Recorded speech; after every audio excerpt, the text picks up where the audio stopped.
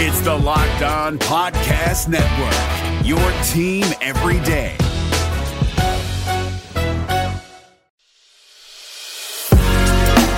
You are Locked On Reds, your daily Cincinnati Reds podcast, part of the Locked On Podcast Network, your team every day. Woo! On today's Locked On special crossover event, we're talking Padres, not just Padres, but also Reds, and also sadness, and how both of our teams are a mess. Usually at this time, I would play a little video clip intro, but since it is a crossover event, instead, I will start by saying, greetings, Mr. Jeff Carr. How are you doing? Host of Locked On Reds. It's a miserable time for both of us, but how you doing just in general? Javi, man, I'm doing okay. I got to admit, for the first time in my lifetime, the football teams in this town have assuaged my grief for the baseball team. That never happens. Wow. It's just usually grief on top of grief here in Cincinnati. But for once, it was a good week in football. So at least that helped out. But yeah, we're about to talk about the baseball side of things. And I got to tell you, like, it's ironic because the Reds won 83 games. That's the fifth most wins they've had since the turn of the century, which is both a commentary on how terrible these last 21 years have been and sort of a, yay, we played good somewhat in 2021. So when I look at this season, it's just a lot of emotions, and I kind of vented a little bit to myself earlier, so I'm ready to go. Yeah, man, we're ready to go. And remember, as always, thanks to everybody for making Locked On Padres, and in this case, also Locked On Reds, your first listen every day. Remember, we are free and available on all platforms. Just got to give that plug in there. They've been telling us a lot, Jeff, to say that a lot. That we're the first listen. First listen. Yeah, hashtag first listen, man. It's a big hashtag. Stay tuned. We're turning into a thing. But yeah, I mean, what you mentioned, the reason why I wanted to talk to you first and foremost is because obviously, I think there was a point maybe like, not even maybe. It was definitely a point. It was like mid-July, around kind of after the All-Star break, when everyone was like, wow, it's between the Padres and the Reds. And we at first thought it was going to be between Dodgers and Padres for the NL West crown. The Reds did sneak a little bit in there, I think, this year. A lot of people thought it was St. Louis all the way going to win the division. And then Milwaukee very early on kind of proved that was not going to be the case. For sure. We already knew the Pirates were bad, but Milwaukee's just wiping everybody out with their pitching. And then, there's like a series of issues, and we're going to break down all of them. But basically, the fundamental common thing is that Reds, Padres, you remember the schedule breakdown? They're like, I think the Reds have a little bit more of a chance because their schedule is easier, as if strength of schedule, in my opinion, has ever really mattered that much in baseball. That's just me in football sometimes, when it's like the last 4 games of the season and you need to win all 4, but you're playing like the Buccaneers, the Rams, and the Packers. Like, yeah, that's probably a disadvantage. But in baseball, it's like, I don't know, man. The Reds were playing games against the Pirates and losing them. What do you think was kind of fall off? What's the big with the Reds in terms of just not that second wild card spot? As far as overarching for the year, it's interesting because Sully tried, and I appreciate Sully for trying to doing this. He tried to kind of soften the blow a little bit and say that, it seemed like the Reds were overachieving for a little bit during the season, and then they kind of came back down to earth in a really hard way, while the Cardinals decided to have their best winning streak in their franchise history. But when I look at this, I say this isn't just about this year. This is about the fact that the ownership group that took over this team, when they did so back in 2006, said, yes, we are bringing winning baseball back to Cincinnati, and we've been to the playoffs 3 times, and we haven't advanced any times. And this was kind of a year where you're looking and you're saying, this could happen. They have a nice team put together, a very good lineup, and decent pitching, not as good as in 2020, but for the most part, something that could work. The only problem would be the bullpen. And we knew that in the preseason. Mm-hmm. We knew that in the early season. We knew that in the middle season. And then they tried to make a trade for a couple of guys who, at best, brought them back to even with where they were before they got rid of Rysel Iglesias and Archie Bradley, and probably more likely was still a step down from where they were. So the bullpen actually wasn't even the biggest problem in the last half of the season. It was the lineup. The lineup disappeared. Like, whenever you had Castellanos maybe kind of starting off a little bit slowly, which he didn't really start off that slow. He kind of did that thing where he started off hot, was hot in the middle, and was hot in the end. He just kind of got hurt for a month in the middle. But whenever somebody was down, someone else was up. For the month of September, everybody was down. And when Nick Castellanos got his hits, there was nobody on base to bring in. So, okay, he gets on base, and then the next couple of guys behind him don't do anything. It was just a constant day in, day out of does not matter who they're facing. They were getting shut down by mostly left-handed pitchers that mostly threw about 85 miles an hour on average. And it was so frustrating to watch just the on-field product there. But I think probably the detail that we focus on is the September struggles of the lineup, and the overarching picture is the front office and the ownership's inability to go all in, which I know is an interesting dichotomy compared to the Padres. Yep, I was just about to thank you for helping with the segue. Jeff Carr, ladies and gentlemen, he's perfect at this. I'm telling you. Go check out, everybody, the Locked On MLB playoff special, in which both Jeff Carr and Mr. Sully Baseball Locked On MLB broke down all this stuff. There's even a cameo of yours truly in there, hidden. It's about an hour in, everybody could look it up. But definitely check out the rest of it. That's such an interesting thing, right? That's what I find. So both of our teams are similar in the sense that we both had fall offs, one more than the other, I would argue, not to be biased or anything, but like both teams were expected to be the race. It was supposed to be Reds, Padres. This is it. All those other teams are out. Maybe the Phillies might sneak in there for some reason if they ever figure out how to have anybody that's, not Bryce Harper do anything for them. That doesn't happen.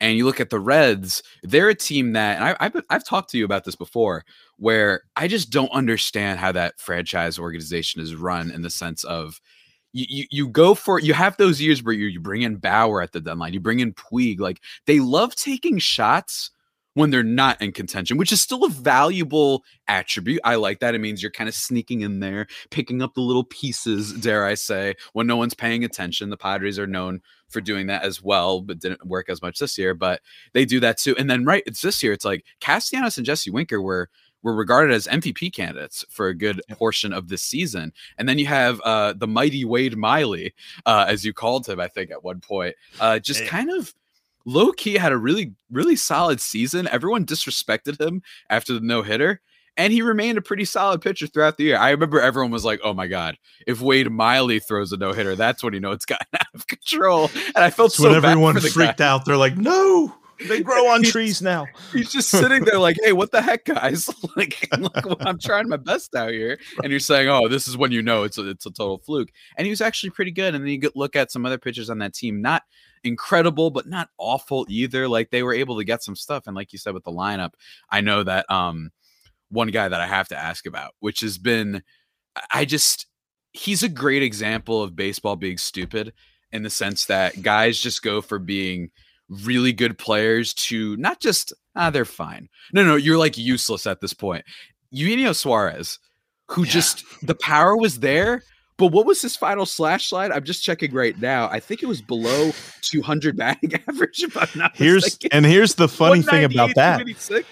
He climbed up to 198 because for much of the season he was at 175. In fact, his month of September was phenomenal, and it's going to be the most annoying thing about this offseason is for me to rack my brain and be like, okay, is he September a Eugenio Suarez, or is the other 6 months of the season's a Eugenio Suarez? Like, what is he? Because even in the shortened season, he had a bit of a struggle, and we're just like, man, this was supposed to be the guy. Like, we said it after 2019 where he almost hit 50 home runs.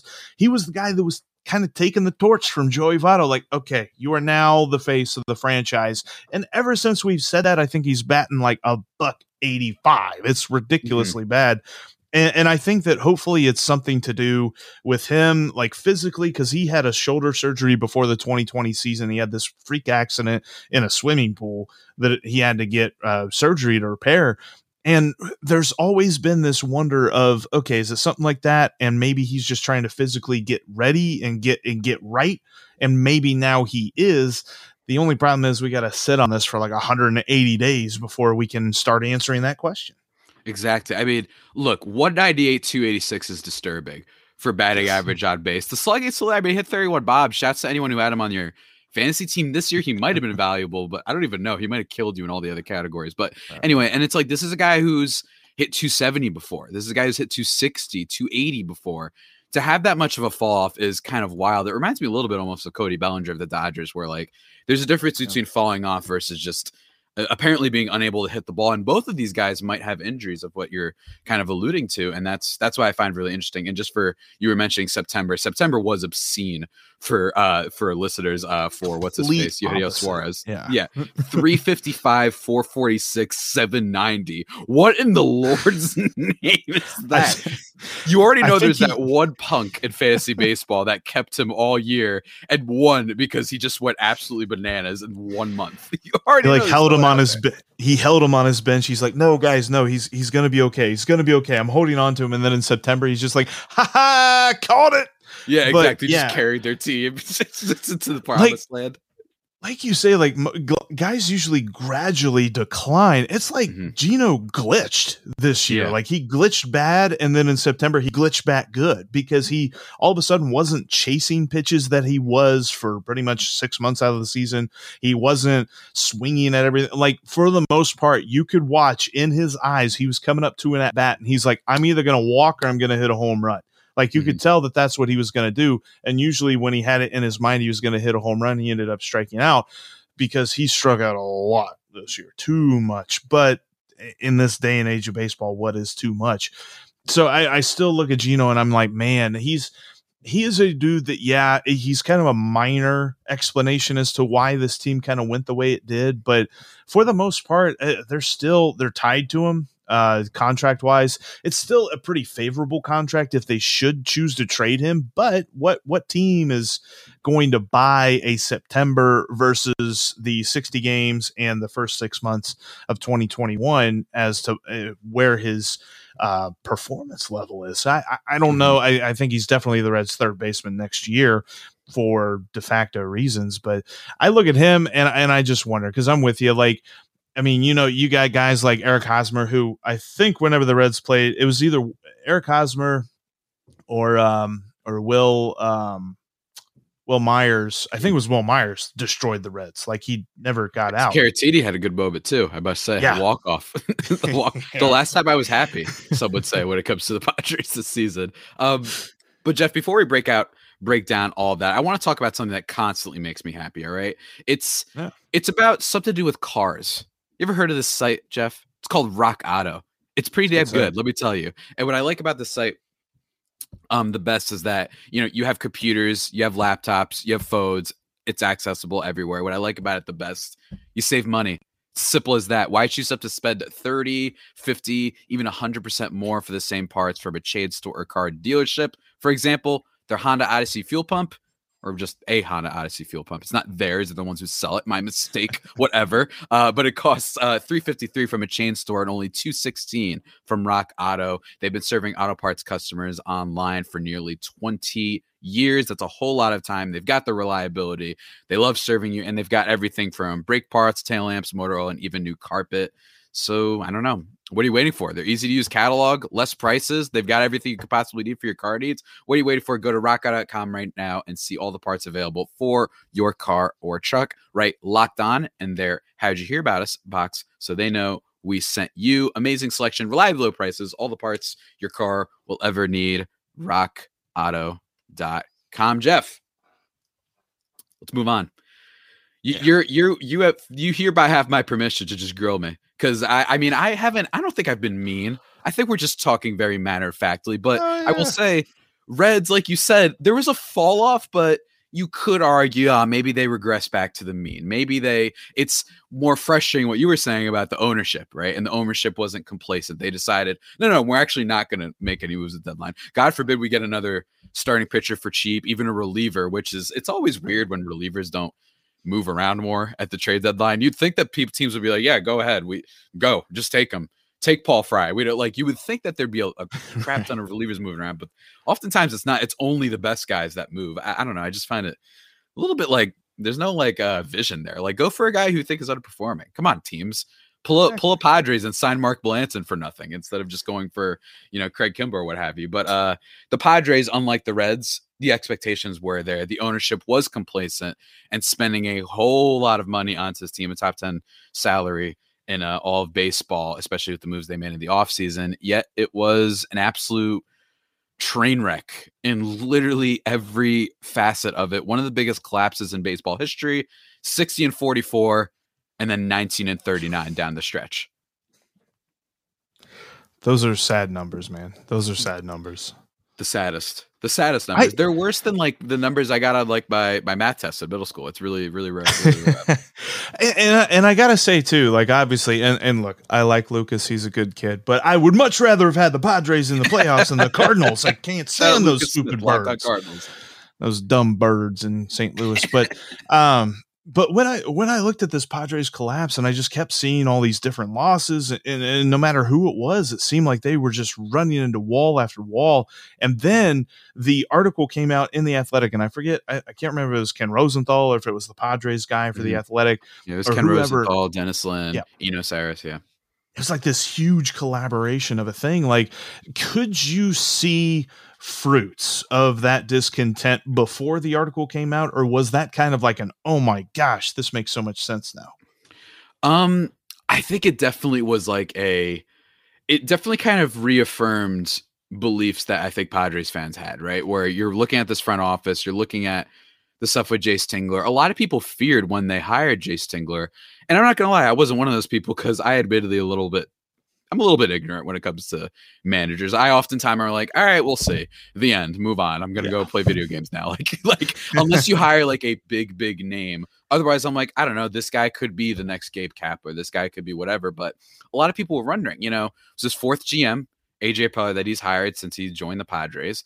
And now it hasn't been announced yet as the time of we're recording, which is a Monday. Right after the season officially ended, the regular season anyway. I think Jace Tingler is probably going to be gone. And my thing is, he was yet another guy people feared that was just going to be an extension of the front office.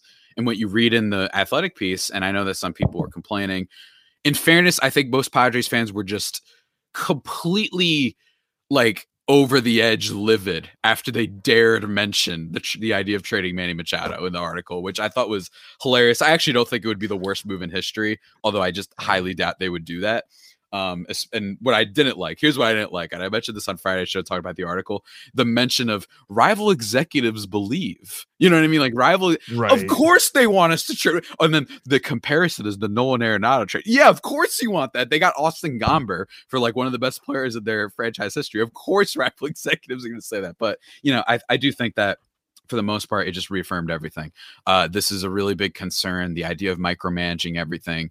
And I actually think the Athletic piece was a little bit softer on Preller's moves in the sense that, yes, the Tommy Pham one, because of Jay Cronenworth, was great. Joe Musgrove, great. Tatis affords you like 25 mistakes, obviously.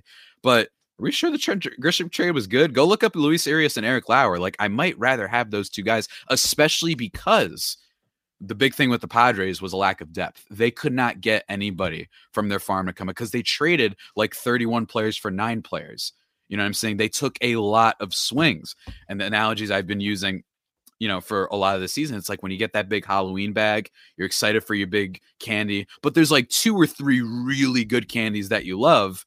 And now you've eaten everything except for the 2 or 3 good candies that you love, right? Which is good. You still have your favorites, but you don't have all the fluff. You don't have the ammo. You know what I'm saying? And that's what's kind of happened with the Padres. You still have guys like CJ Abrams, Mackenzie Gore, Luis Campuzano, Robert Hassel as like top level prospects, but all those other guys, all that fluff, all the assets, not necessarily guys that you were going to bring up, but guys that you just have to be able to move around. There's more flexibility. There's not nearly as much flexibility with this team because of the amount of moves that they've made. And Darvish, Blake Snell, except for an incredible August from Blake Snell, not worth it in the early going. And I think that Trent Grisham trade is another one that we're wondering, are we sure he's good? Trent Grisham, are we sure he's good? I'm not entirely sure. He's good with a lowercase g. I don't think he's this all-star that we might have all pegged him to be, at least not yet. I find it interesting because Eric Lauer is a dude on the Brewers that I've pegged as a valuable piece for them, not necessarily because they've put a ton of expectations on him, but because they're kind of using him in the long relief spot start role. Obviously, he's only spot start in the middle of the year. He's going to be a key long reliever for them in these playoffs. But I do find it interesting because we as Reds fans look at this team and we are very disheartened, but disheartened, I don't even know is the right word. We're frustrated with their inaction, with the fact that they don't go out and get people. But then you see a team like the Padres, who we are super jealous of this offseason, like, dude, you guys are going and getting everybody. And then whenever they were talking about the Nationals possibly trading Max Scherzer, I'm like, well, it would make the most sense. And I don't mean to really to kind of rub salt in that wound, but just like the helicopter is over, the war, the bombs dropping. Oh my God, the worst. I don't mean to bring that up, but it's like I expected him to be a Padre. Like, it's things like that are exciting to me, and it also kind of makes me wonder. Like, this isn't really a fair question, and I'm sure that there are better ways to word this. But do you now kind of regret the Padres being that aggressive? Oh man, it's so tough to say, right? And yeah, for the record, like every time I hear Max Scherzer, it's just this image of the dog seeing all the helicopters. If anybody's watching the YouTube version of the show, if you're not, go subscribe to both Locked On Reds and Locked On Padres. I think it's so easy to say in retrospect, right? I think that the issue is, I wish that they just made a couple. You know, even if, by the way, even if it was only the Darvish move. Yes, I'm willing to concede. All right, maybe we don't do the Musgrove one. Obviously, ideally, the only moves that the Padres make is they sign Mark Melancon, which is great. They trade from Joe Musgrove and then whatever. And then you just kind of keep going there. Maybe you're able to make the Scherzer trade. But I just think the idea of having Ammo, and some people always get a little bit confused. When I'm talking about prospects, a lot of times it isn't necessarily because I want them to, that they're going to be stars. I think we have the next Tatis down there, that we have the next Kershaw, which is what Mackenzie Gore has been compared to, and I still think he has upside, but still, it's like, it's not that. It's just you want the flexibility. You do not want to be, and I know the Yankees did well this year. They made the playoffs during the wild card game, but like there was a concern at one point where everybody's like, you have a lot of money locked up into this team and you can't really maneuver as much. Of course, they ended up maneuvering. They ended up getting Gallo and Rizzo, who have been okay for them for the most part, but you don't want to be in that situation where your roster's all locked up. The Philadelphia Phillies are kind of in that situation where they don't really have too much maneuverability. The Padres still have a little bit, but not as much anymore. And I think that that's the big misconception with prospects sometimes. It isn't that I like keeping them because I want them to debut. It's because I like to be able to have that maneuverability, because just in case maybe Trent Grisham isn't that all-star we saw in a truncated 2020 season. God forbid, maybe I don't want to trade CJ Abrams because maybe Jake Cronenworth next year is going to be good. Do I have any numbers to support that? No, but it's called baseball. Shane Baz looks like the best pitcher in baseball right now, just the way he's been pitching for the Rays. Guess what? People adjust, people adapt, or don't adapt and don't adjust. And then we find out new things. All of a sudden, their hard hit rates go down. It's so easy to log on to Baseball Savant and be like, why would you trade this guy, man?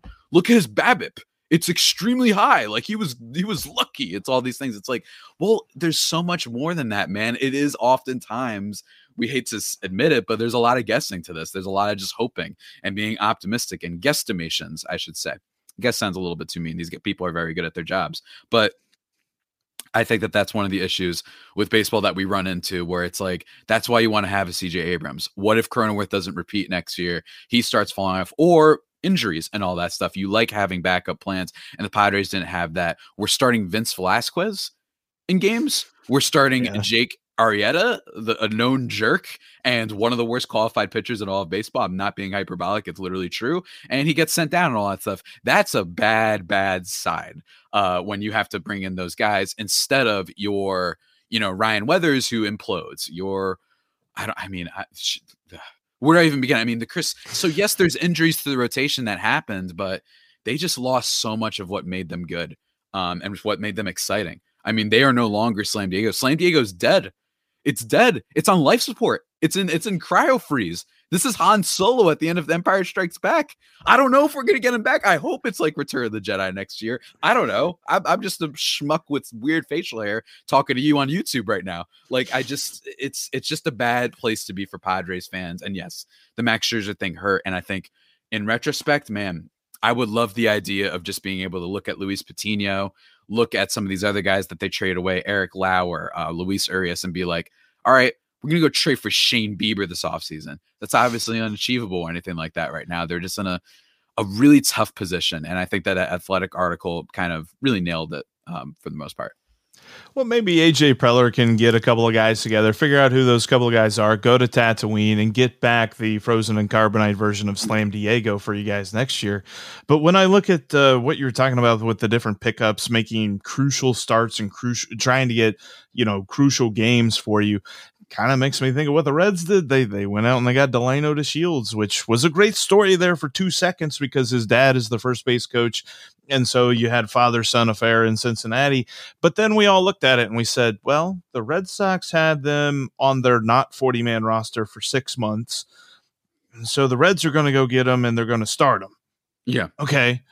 This doesn't really make any sense. And it really points to the fact that the Reds themselves were pretty bad at putting together depth this year and went into the season with that sort of deficiency. And I think that you and I have covered this pretty well. I think we can put a bow on it here in a minute and kind of call it what it is. We're going to do it. We're going to say it, and it's going to be the official worst collapse between the Reds and the Padres coming up here in just a minute. But before we talk about that, I want to tell you about betonline.ag. You know, Javi, it's the only online sportsbook that I trust. And we've got this amazing deal now. If you go there and you set up your profile with the promo code Locked On, you'll get 100%. I'm not talking about 20%. I'm not talking about 50%. You know, sometimes you go to department stores and they're like, buy one, get one half off. No, this is a good deal. This is a 100% deal. You put in 10, they'll give you 10. You put in 100, they'll give you 100 at betonline.ag with the promo code Locked On. You've got all kinds of great lines, whether you're talking about the NFL, the NBA's coming up, NHL, all that different stuff, plus MLB playoffs are getting underway tonight with the wild card game.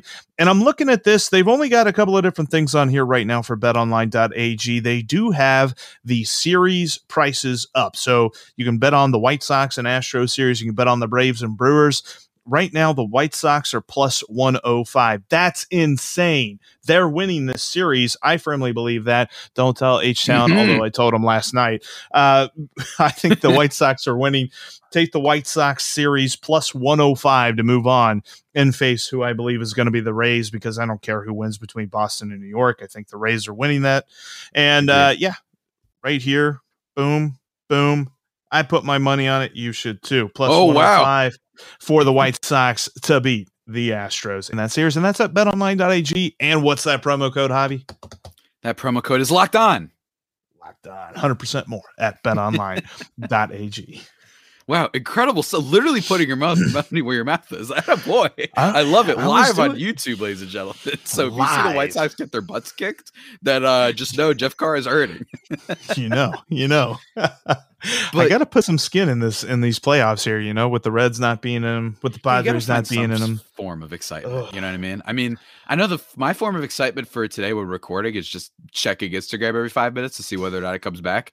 I'm just curious. I don't even like Instagram. Has that ever happened to you where like an app goes down and you're kind of like, why do I keep checking? I don't even use this thing that much. I just want to go back. I don't know what it is. There's a joke. Did you ever see The Mitchells versus the Machines? Came out on Netflix earlier this year. It's delightful. It's an animated movie. Okay. No, okay, I've not seen that. Spoiler for anybody who hasn't seen, just in terms of like one joke they do when the robots are taking over. They're like, just see what happens when we turn off the Wi-Fi. It just shows people in chaos like across the entire world. They blindly submit to the robots that are enslaving the human race. They're like, yay, Wi-Fi. Like that's basically what it feels like every time anything goes down. But oh yeah, no, like I'll hear of an outage of an app and I'll be like, let me go create a profile on that app just to see if it's working. Oh yeah, you can't because it's out. Yeah, I don't even have that app. Can't do that. Dude, I mean, wow. We've talked a lot about Padres Reds. I feel like I've talked a whole bunch. I don't even remember what your tease for the segment was going to be honest with you. But let's put a bow on it. Let's say. Because I know who I'm going to pick, and this isn't just because I'm on a crossover with you. I think it's the Padres. I think that gotta be. It's gotta not be. not necessarily just the collapse in and of itself, but even looking at the fact, yeah. If this was 2020, right? Like, pretend for a second the world hadn't ended and all the bad stuff hadn't happened, and we had a full 162 game season last year. Padres, they weren't Slam Diego yet. Like, nobody, like, Tatis breaks out and all that stuff, but we didn't have like the playoff stuff and all that. And instead, you'd be like, this is a big collapse, but it's maybe like a 6 out of 10 of collapse now, because it's like, well, in fairness, this is always the Padres. But for you to come in with all the expectations, with Tom Verducci writing pieces about us in Sports Illustrated saying how this could be the new Yankees, Red Sox and all that, I just want to address one thing. Some people have talked about how, everybody was so dumb for ESPN. This was all media propagating the Padres. It's like, no, actually it wasn't. Okay. Like it actually absolutely wasn't. They're like, well, they just absolutely got blown out. They're not even in the playoffs. It's like, did any of you watch the first 3 series between the Dodgers and the Padres? There's a difference between rivalry in terms of who's the best teams and a rivalry that is the 2 best teams, and you can tell the bitterness. You can tell the energy is there. Giants, Dodgers, great games. Nothing against them. Do I see Buster Posey going out and yelling at Clayton Kershaw? No. Do I see Clayton Kershaw yelling at Jurickson Profar? Yes. And there's a reason. The 2 teams were seizing the moment. They were kind of getting that energy from both fan bases who clearly hate each other. I know the Dodgers, at least Dodgers Twitter and Dodgers internet, pretends that they don't care about the Padres. Yes, you do. I saw you guys making fun of us for like 3 months. Like, yes, you do. Clearly, it's fine. Yeah. You should. Like, that's how this works. But don't pretend you didn't care, because you know who did care? Your front office, who decided to spend all that money on Trevor Bauer and then also go and acquire Max Scherzer and then also go for Trey Turner and then also go for some bullpen help and Blake Trinan. Like, no, shut up. And that's because they're smart. By the way, that's the thing, because that's why they're the Dodgers. I'm not saying the Dodgers fans were like, oh my God, they'll definitely beat us. But they were like, the front office is like, hey, let's patch this thing up. This team looks really good. And if not for Dinelson Lamet and Mike Clevenger getting hurt in the playoffs last year, maybe what we're always known for, which is completely choking every year with the exception. Now that I'm done making fun of the Dodgers, Jeff, look, I think that the big issue here is, I genuinely think it was kind of a sad moment for the sport, seeing the Padres fall off. Tatis really is the most exciting player, or at least one of, if you want to be, a little bit more litigious about it, like that's fine, between him and a few others. And it's just, it stinks. And what I feel like my big takeaway from this year is, you got to remember that out of all the sports, it's so rare that the sport of baseball rewards you for going all in certain seasons. You got to be patient. You have to grow your farm system and then do a couple trades. You don't empty the bank entirely. It just doesn't work as much. People might bring up that old 2000s Arizona Diamondbacks team that ended up winning and then tanked and died after that. But like, they still won. And it's like, yeah, but look, they barely made it. You know what I'm saying? Like, it's very rare they're able to go all in for a season and for it to turn out, because guys just fall off. It's annoying. It's dumb. Baseball's a cursed sport. What can I tell you? But yeah, I think definitely between both of our teams, it is the Padres. They were the media attention. I don't think it was undeserved media attention. There was clearly a lot of hype around them. They still had, I think I saw somewhere circulating on the Cardinals were posting about how they had like the 5th largest total attendance at home in terms of full capacity and all that. The Padres were like at 4. Like, this was a real thing. There was a lot of hype there, and people have left me YouTube comments being like, you just got gypped by the media. It's like, no, actually I didn't. That's not true. There was a lot of reason to be hyped about this team, and nobody really expected, Pham to be the worst RBI guy in the entire league. You know what I'm saying? Stuff like that. And now we're looking back at this and being like, they're under 500. How in the world did that happen? Like, that does not get brought up enough. Right. Under 500. Are you kidding me, Jeff? Not just barely missing the postseason, like not even getting 82 wins. Like, I couldn't. We weren't the Blue Jays. We weren't the Mariners. No, we were the I don't even know what we were. I can't even think of. We were the Mets. There you go. We were the Mets. I mean, there's so many Mets fans that are just like, look at our team. Look how bad we are. It's like Padres fans just don't know what to do. And it's funny, like talking about like weird media attention and things like that. Like they were overhyped. That's total bull crap. Like the Padres were a good team. And Fernando Tatis, for my money, like, you probably have an argument between Shohei Ohtani, but he's definitely the most exciting dude in baseball. There's a reason that the show put him on the cover. Like, the show doesn't put, like, I'm just trying to think of a boring player who's really good. I don't know, whatever, I'm coming up blank. This is really dumb. Anyway, terrible segment there. But they're not just going to put anybody on the cover. They're not going to, they're not going to put a Eugenio Suarez on the cover for batting $198. Nobody cares about that. They care about Fernando Tatis.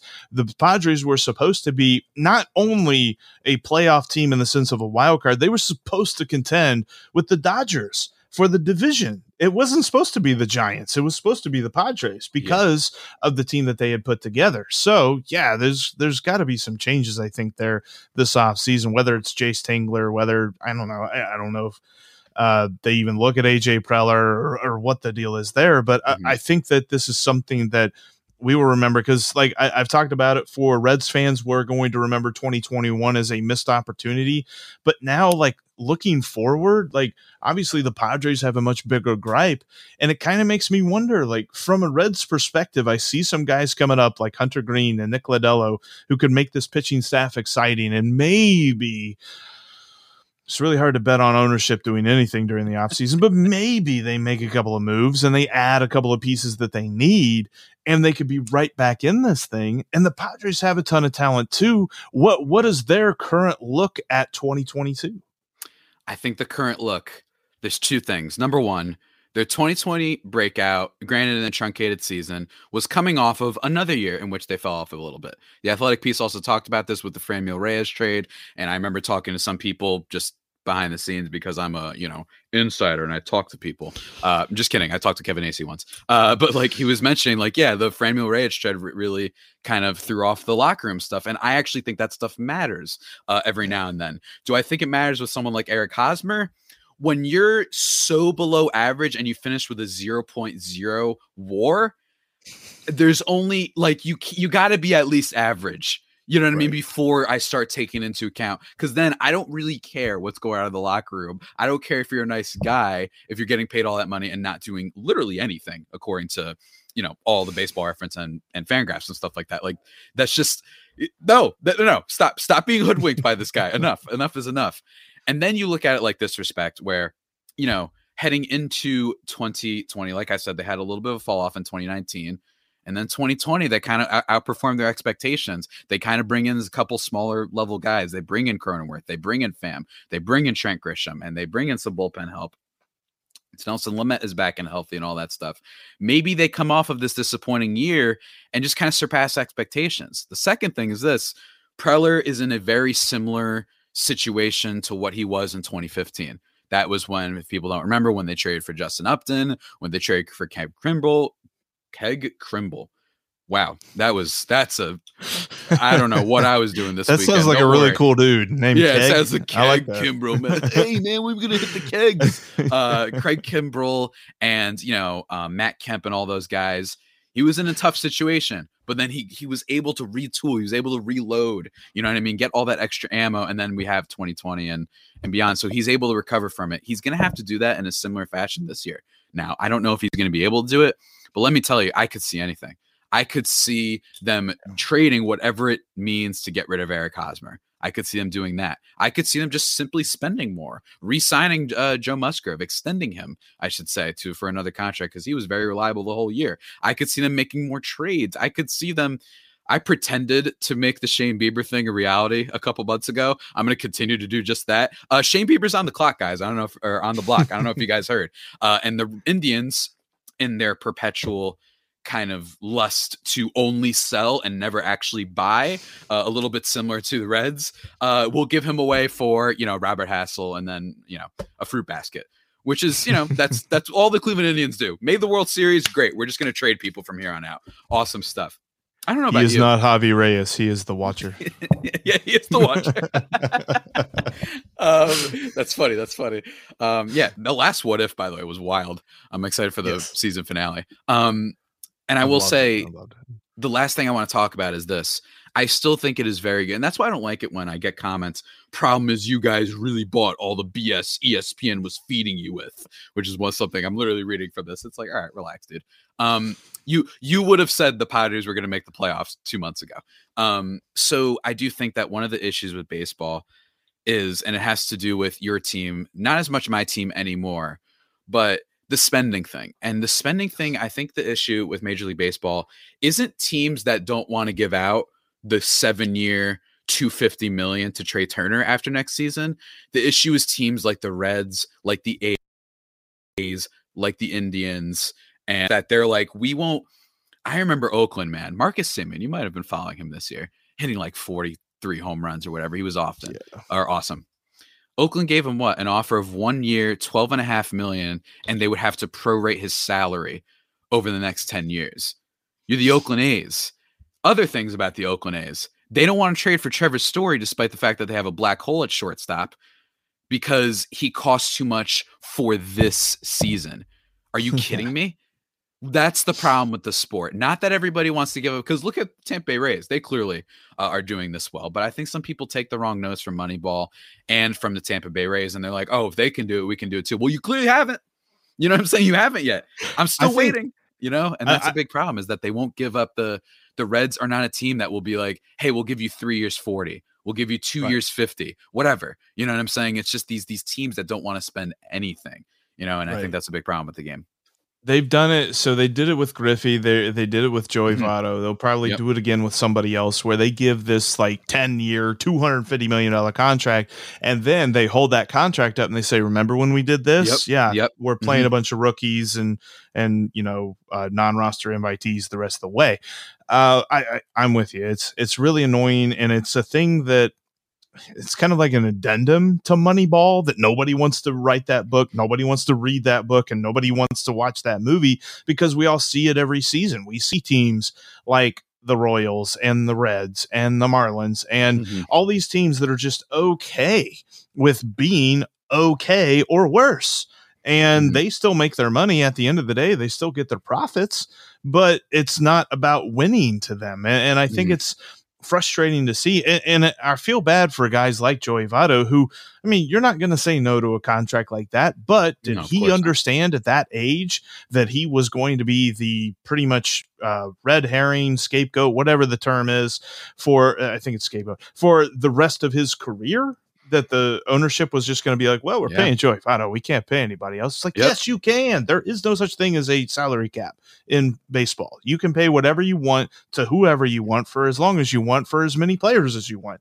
But they choose not to. And I don't know that it's something that they can fix with this one single CBA negotiation. I'm a little worried that they might try to, and that is why one of the biggest reasons I think that we will see a lockout, and I hate that word because I think it's coming, but I just think that there are so many inequities in this game that, you've got guys that make $400 million, but you've also got some, like Cole Hamels was a free agent for 2/3 of the year. Yeah. The only reason for that is he wanted money. And I mean, people could say, he's going to pitch. I mean, if Jake Arrieta is employed, Cole Hamels should be employed, period, plain and simple. But he just didn't want to budge on how much money he was going to get to play the game that he loves, that he knows that he's good at.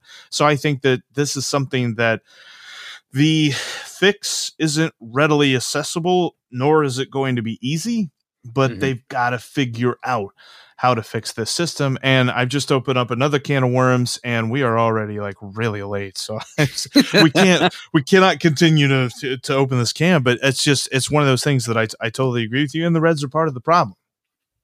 Yeah. I mean, absolutely. And it's a damn shame. I'm hopeful that both of our teams can bounce back next year.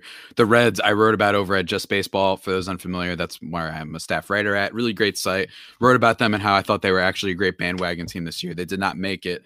The Padres did not make it. But let me tell you, we're going to keep going, Jeff. We're going to keep doing our podcast. We're going to keep talking stuff, because I imagine there's going to be plenty of news. We got MLB playoffs and stuff like that. What else can people expect from your Locked On Reds show going forward? Got lots of great stuff coming up. We're going to break down this season, kind of look at what worked, what didn't, and we're going to look ahead, kind of talk about some Joey Votto, obviously, lots of him because I love Joey Votto, and then looking ahead at what Jonathan India, hopefully he's going to be host. I don't understand anybody else that's going to hoist the NL Rookie of the Year trophy. It's got to be Jonathan India, and then Tyler Stevenson, what those guys bring to the table moving forward. Plus, there's going to be so many changes this offseason when you're talking about some key players that will either be leaving, staying, or what have you. It's going to be a lot, and we're going to break it all down each and every day on Locked On Reds. Awesome stuff, man. As for me, going to be checking out all the Locked On hosts, to be honest with you, because I don't have any original thoughts, to be honest with you. I'm kidding, of course. But like, I'm going to be talking with Ryan Stiles of Locked On Royals and Locked On Thunder for all my NBA heads out there. Just kind of recapping the playoffs and stuff like that, probably throughout, because it's been a while since I've talked to that dude. That's my guy. So going to be talking with him. I imagine this week, I really do believe we're probably going to get that Jace Tingler firing. I don't think that John Heyman was lying or anything like that when that came out. I just think, as they said, it was premature. I imagine we're going to get an announcement, going to break that down, look at some candidates for who's going to be the new manager for the Padres next year, going to be breaking down whatever moves happen because, Jeff, AJ Preller, he does not rest. He does not rest, and the Athletic piece did cover that. The man is going to make moves. He is not going quietly into the night and will not vanish without a fight. I believe you, man. Forward to that. I believe you, man. It's been a good. I'm looking forward to this offseason. It's going to be a lot of interesting stuff to cover. But as for our crossover, because I firmly know that we need to stop because we can talk for pretty much the entire day. And I don't know that anybody else has that kind of time to listen to us. So thank you all so much for watching right here on YouTube, for listening on your favorite podcasting apps. I am Jeff Carr, host of Locked On Reds. I pointed in the right direction this time. He is Javi Reyes, the awesome host of the Locked On Padres podcast. You can follow us at our Twitter handles that are right there. Yeah. And more. Thank you so much, and we'll talk to you guys again tomorrow. Yeah, take care, everybody.